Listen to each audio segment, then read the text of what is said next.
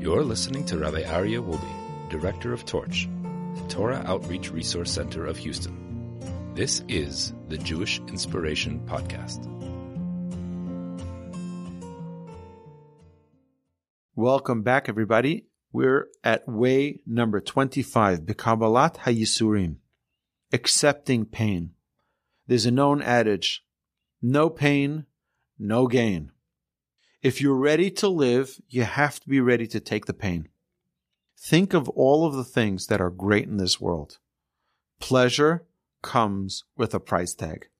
The greatest, most rewarding thing in the world is our children. And yet, we suffer the most pain from our children. Marriage can be bliss, and yet it comes with its challenges. For everything valuable in this world, pain is a byproduct of its attainment. Pain is an essential ingredient necessary for pleasure. As the Mishnah says, Lefum tsara agra, according to the pain is the reward.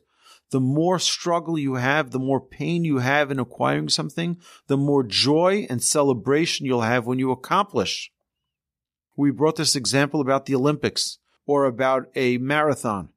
The struggle is real, and people fight hard day and night in their training to be able to run those 24.6 miles or 13.1 miles, whatever it is that they do, 26.2 miles.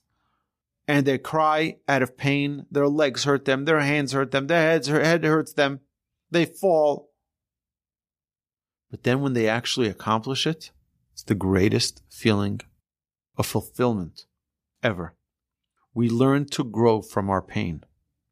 Like we mentioned in the previous ways, let your kids fail every once in a while. Because that feeling of failure that children will feel will spark in them the desire to fight harder next time and to win. That's why I'm not a believer at all in the losing team getting trophies. No, everybody doesn't get trophies. Only the winner gets trophy. And next time, you'll fight harder to be the winner. No pain, no gain. So what's the opposite of pain? Most people say the opposite of pain is pleasure. That's not true. The opposite of pain is comfort.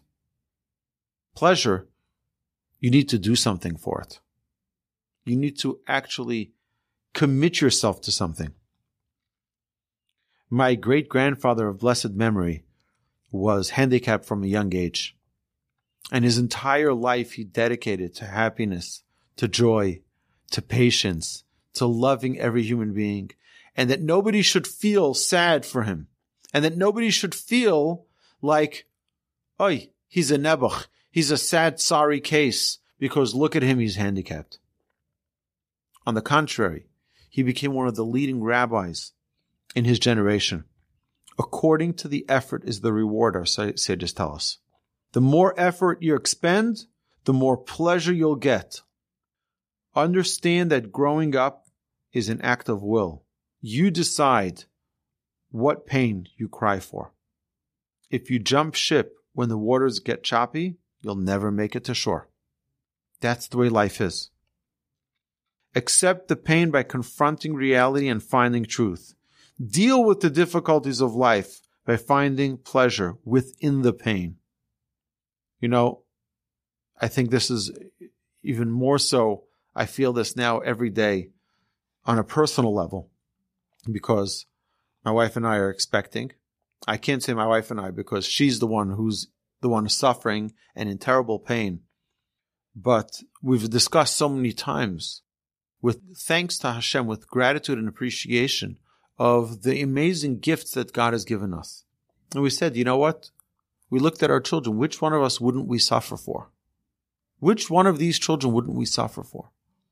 Hashem should reward her that the child that comes from this pain should be the greatest possible on earth. Amen. So we can't fear pain. We have to learn to welcome it as a necessary byproduct of growth. Don't escape the suffering of others. Moshe was chosen because he felt the pain of others. You see someone in pain, go comfort them. You see someone in pain, stand up for them.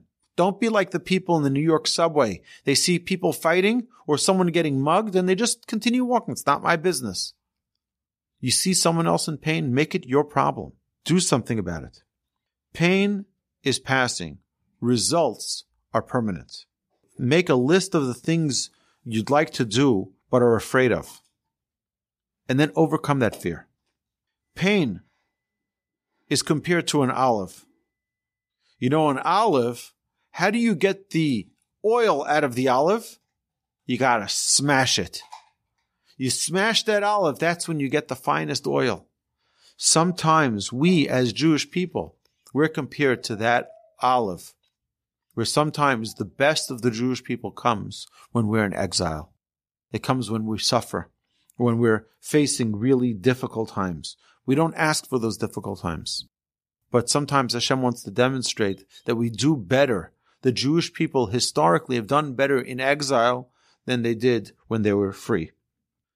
There are 3 amazing virtues in this world that are acquired with pain.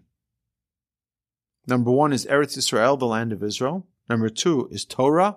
And number 3 is Olam Haba, the world to come.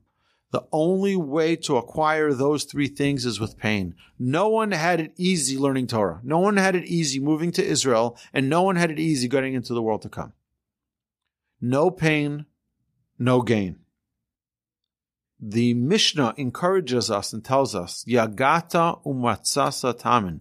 If you toiled and you found your success, you can believe it. But if you didn't toil and you found success, don't believe that it's long-lasting. And if you toiled and didn't find success, don't believe that either. Because it's pending. It'll be there. So, my dear friends, we're going to conclude this way number 25 with the blessing that we should not suffer too much pain, but utilize the pain that we experience to gain the best possible merits and virtues available to us, and that every day should be filled with fulfilling the opportunities that come our way. And that concludes way number 25. You've been listening to the Jewish Inspiration Podcast, a Torch production. Become a supporter at torchweb.org, because your assistance enables more Torah learning around the globe. To find more lessons offered by Torch, please visit torchpodcasts.com.